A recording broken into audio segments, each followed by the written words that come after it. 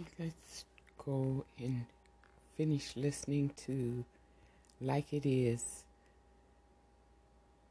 public affairs television program, WABC TV in New York. Gil Noble interviewing Earl Grant and Robert Higgins. I think this was many decades ago. It was after Malcolm was killed. So this is probably in the late 80s, the late 1980s or 1990s. And if you missed the beginning, it's on the previous episode.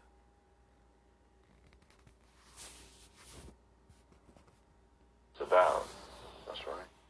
In the little time that he had. Huh? Yeah, we knew that time was running out on us. And especially after the bombing of his house. But even before the bombing of his house, we used to be standing out there on 125th Street in front of Chock full of nuts. And Joseph, the captain from down there, used to come by in that old station wagon they had. We had Norman Butler sitting in the right seat right by him. He'd point us out to him, to Butler. And he'd come up there one day and he's pointing us out. So I walked right over to him. I said, get a good look. And make sure you get a good look. And don't make no mistakes. And he started smiling. He drove off. And then another time they came around in a car. We were coming out of the hotel with Malcolm.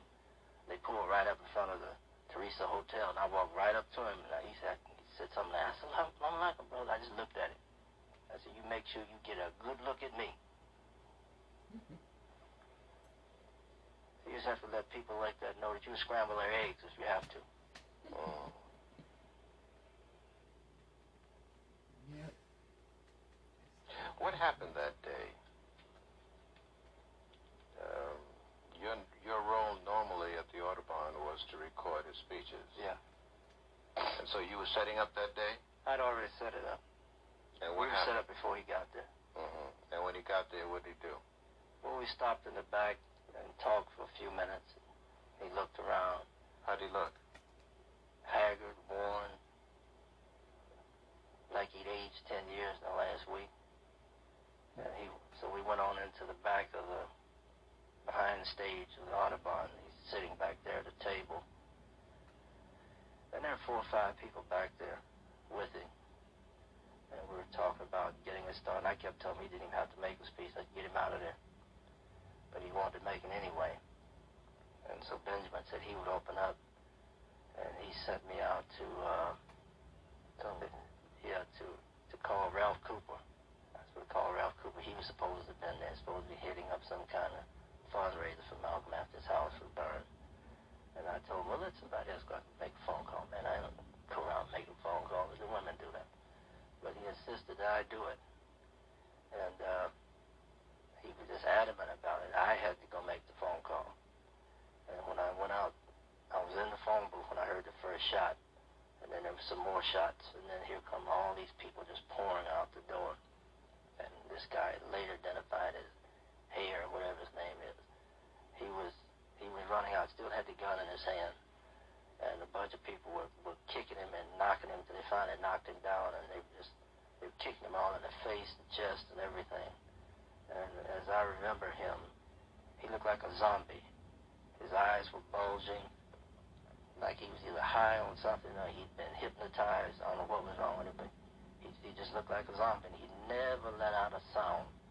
And they were about to kick his chest in, and there was no outcry of pain or anything. He looked like a robot. What did you do? Well, after this mob kind of got out of the doorway, had those big double doorways, I got into the room, into the main auditorium, and people everywhere. Some were laying on the ground, on the floor. A couple of them were shot. And I went past him, got up to the stage, and Malcolm was laying on his back, and Brother Lukeman was with him, and some other people. They were opening up his chest, and I saw those holes. I knew it was over. Was he still breathing? No.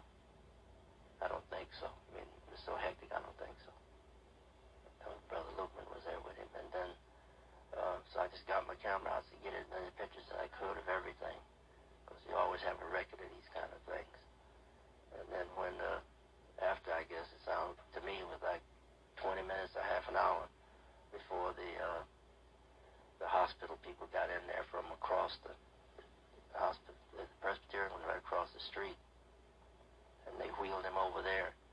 And then they surrounded the place like it was Fort Knox. I don't know what the hell they think we were going to do. And they wouldn't let any of us in. We had to sneak Betty around the back of the place to get her in. And I came back down. There was a sister, I'll never forget it. She was standing up in the middle of Broadway crying. Standing right out, Miriam. She was one of the secretaries. And so I got with the brothers and I told them that it was all over and that everybody should go home, just remain quiet. They want to run down and blow everybody at the Muhammad's temple. I said, man, don't be ridiculous. They never do this. They could never organize anything like that. So they all agreed with that and they went home. And the next day we went about, from that day on to the funeral, organizing the funeral, making sure it would be held and getting the brothers who were going to be the pallbearers and all that. And there were bomb threats at the church, Reverend Childs' church. And we let it out that we didn't care what they said. We was going to hold Malcolm's funeral. Just didn't give a damn. We were going to hold it anyway. See, when you understand that everybody dies, that nobody lives forever, then people can't threaten you. You can only be threatened if you're dumb enough to think you can live forever. Then people can threaten you. When you know that everybody out there in the cemetery is dead, there ain't no live people out there, that they all dead, then people can't threaten you. You can look any man in the eye and tell him to go to hell. And that was our attitude. And we were going to hold this funeral. We didn't care what anybody thought, man. We were going to hold it anyway. So we held the funeral and got him out to the cemetery. We buried him, and that was it. But we kept the organization going as long as we could. Did you take part in that burial? Certainly, I was right there. Did you put scoops of earth on his... No. I didn't get that close. I was watching everything as usual. And, what were nights like for you in those days immediately after the assassination? Oh, man, I don't think I got a 4 hours sleep straight at no time during that week. From the time he was, as a matter of fact, from the time his house was bombed until we buried him, I never got a full night's sleep. Till after that was all over. And then we had to keep the organization going as best as we could. Wait a minute, things were hot now. Certainly. So what happened? Did you stay in town? No. I had some place to go and stay. You always have some place to go. You should plan ahead. Anything you do, have a contingency plan. So you did leave town? No, I didn't leave town. I was right here in New York City. I just had some place to be. But didn't you ultimately go? Yeah. Before that, the night, say when he was shot that Sunday night, you would never guess where I stayed. I stayed on Sutton Place. That's where I was. And an expensive bed, the chair in there cost $400. That's where I was. And then after that, somebody met me at the Apollo Theater the night they had the fundraiser there. All of Ozzy and Sammy Davis came up that night, Sammy Davis Jr., and told me that they had gotten word that I should take a vacation. 3 days later, I was in Ghana.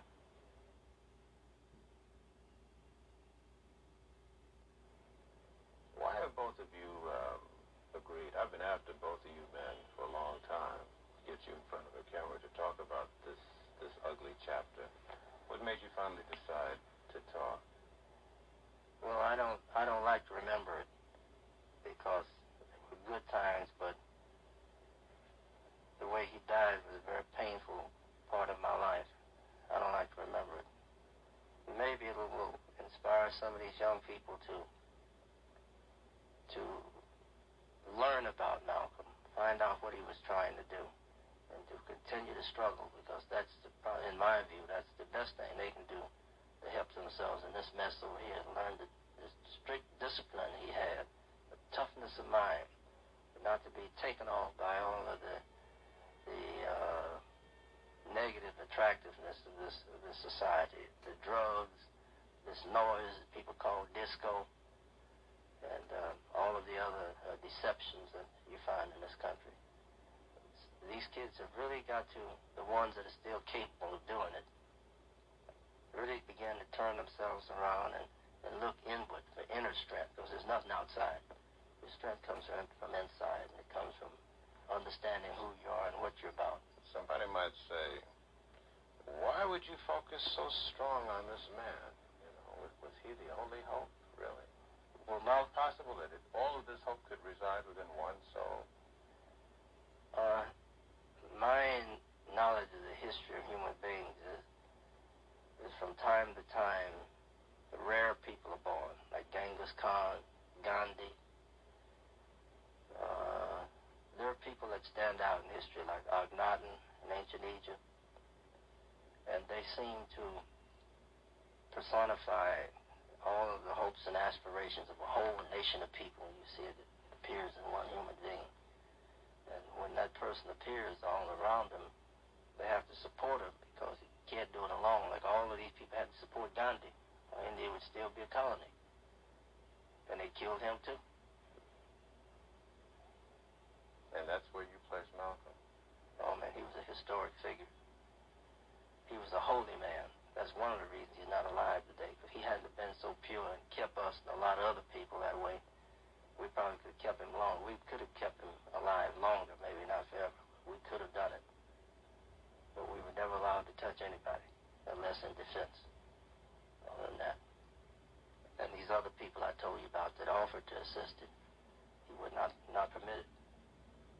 He was really a holy man. He was too clean to be kept alive in this country. Couldn't do it. How do you feel, Bob? I think Earl has echoed my sentiments. I think that the reason why I decided to come here now is because it's time. You see, young black people out there are looking for leadership. They're looking for motivation, some kind of inspiration. And it's up to us to provide that for them, to let them know that the only solution to the black problem is not to force yourself on somebody else, to stop begging and knocking at the door and chasing white people all over the globe. It's time to stop and reassess your own values as a human being, and to set proper goals, to learn organization, to learn research techniques, to look at organizations, to organize to solve your own problems. Is there some way in which, in understanding his life and death, it'll be of help to us today?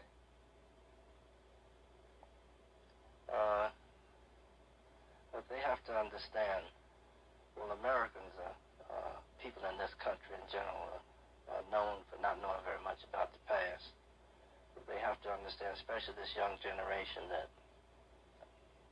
a lot of these people with their MBAs and their sports cars and their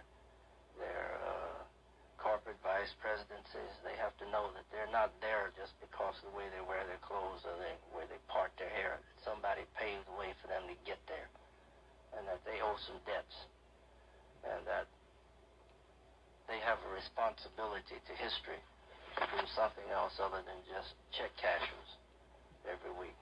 They have a role to play. They have a people to serve. And unless they do that, as George Santayana said, people who don't understand the lessons of history are doomed to repeat them. And there were a group of people in Europe a few years ago who thought they were just other Germans. They thought they were super Germans. Unfortunately for them, that wasn't so. And you've got a lot of people, a lot of our younger people coming out of these schools and going into these corporations, they think they're just another corporate figure. Well, that's not so. No way. That's not so. They're only there because somebody paved the way, and like those kids down in the South, that church that was blown up, they were like preachers down there who were trying to get people to register to vote, that were killed. Dr. King being killed. Medgar Evers. All this younger generation need to have it burned into their brain how they got where was not easy, and that they are not in heaven. That's one of their main problems. They think they're in heaven now, but they're not. They're still here. They got a long ways to go, and there's this book entitled The Choice. There's an article in there where he talks about a study in 1970 by the U.S. Navy. What would be the attitude of white people in this country if black folks were beginning to be systematically suppressed like the Jews in Germany? And the study pointed out that most white people wouldn't care. I mean, that's a horrifying thought for me. I mean, really, really disturbing that anybody would even think to conduct a study like that in this country is scary. But that was the conclusion of it. If they started rounding up black folks and started making them disappear from the city, most people wouldn't care. They wouldn't care. That's what the study said, that they wouldn't care. Do you anticipate running into anybody close to this caliber man in the rest of your life on No. this planet? It only happens once in a while. Like we had a Toussaint down there in Haiti. We had some of the Santihinis over there in Ghana. We had a John Fitzgerald Kennedy. You look at Washington today and there's no replacement for him. These people only happen every now and then. And that's interesting. You had a young white man and a young black man who tried to make the kind of changes that this country needs. And they were both eliminated. Then you had the man of peace was eliminated. So that tells you that the people who run this show don't plan on making any changes anyway. Do you think there's a connection between those assassinations and the people who run this show, as you say? Absolutely. Do you regret your years with Malcolm? Not a single day. Not 1 second. None of the brothers do. It's the best thing ever happened to us. What was it about him that made you willing to lay down your life for him? Well, for one thing, he was honest. He never lied. If he ever said anything to you, you could bet on it. And he was sincere in what he was trying to do. And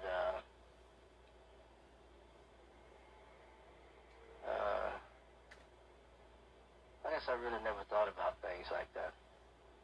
We didn't take time out to think about things like that. We had something to do, so we did it. Just a few of us, Luke, myself, Brother John, Brother Ivory.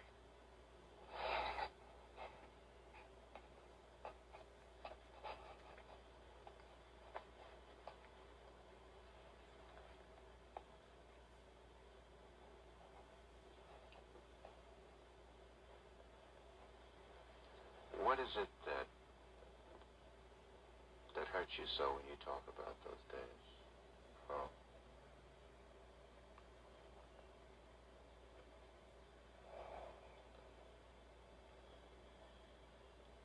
It was a chance to really be somebody.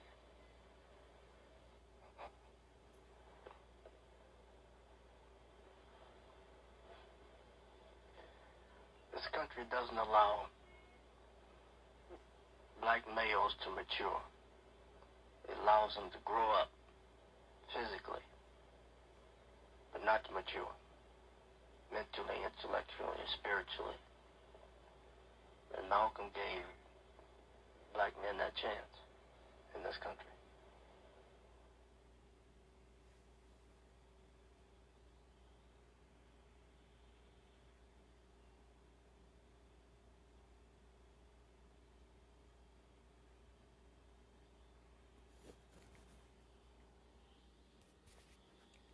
Gil Noble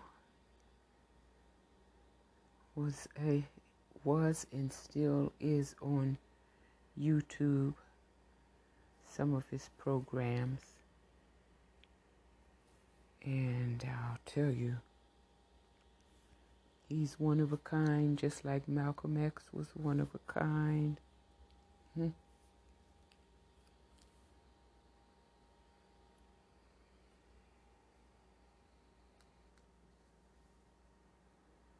Well, that's the video.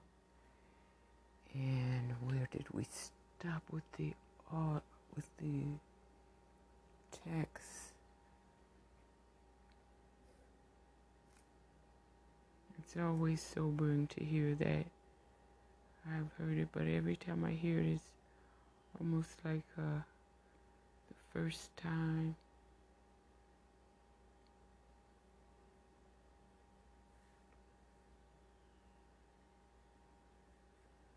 And many of the popular television programs like Soul Train and popular movies, Diana Ross and Billy D. Williams and Mahogany and so many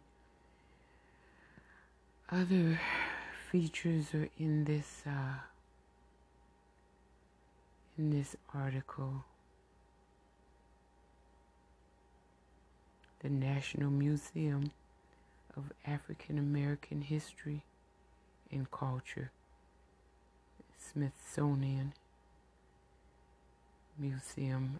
It's located at 1400 Constitution Avenue in Northwest Washington, D.C. 20560.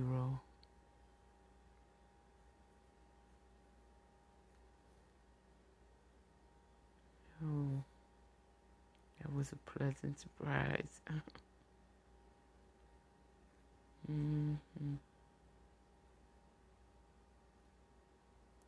Well, thank you for listening.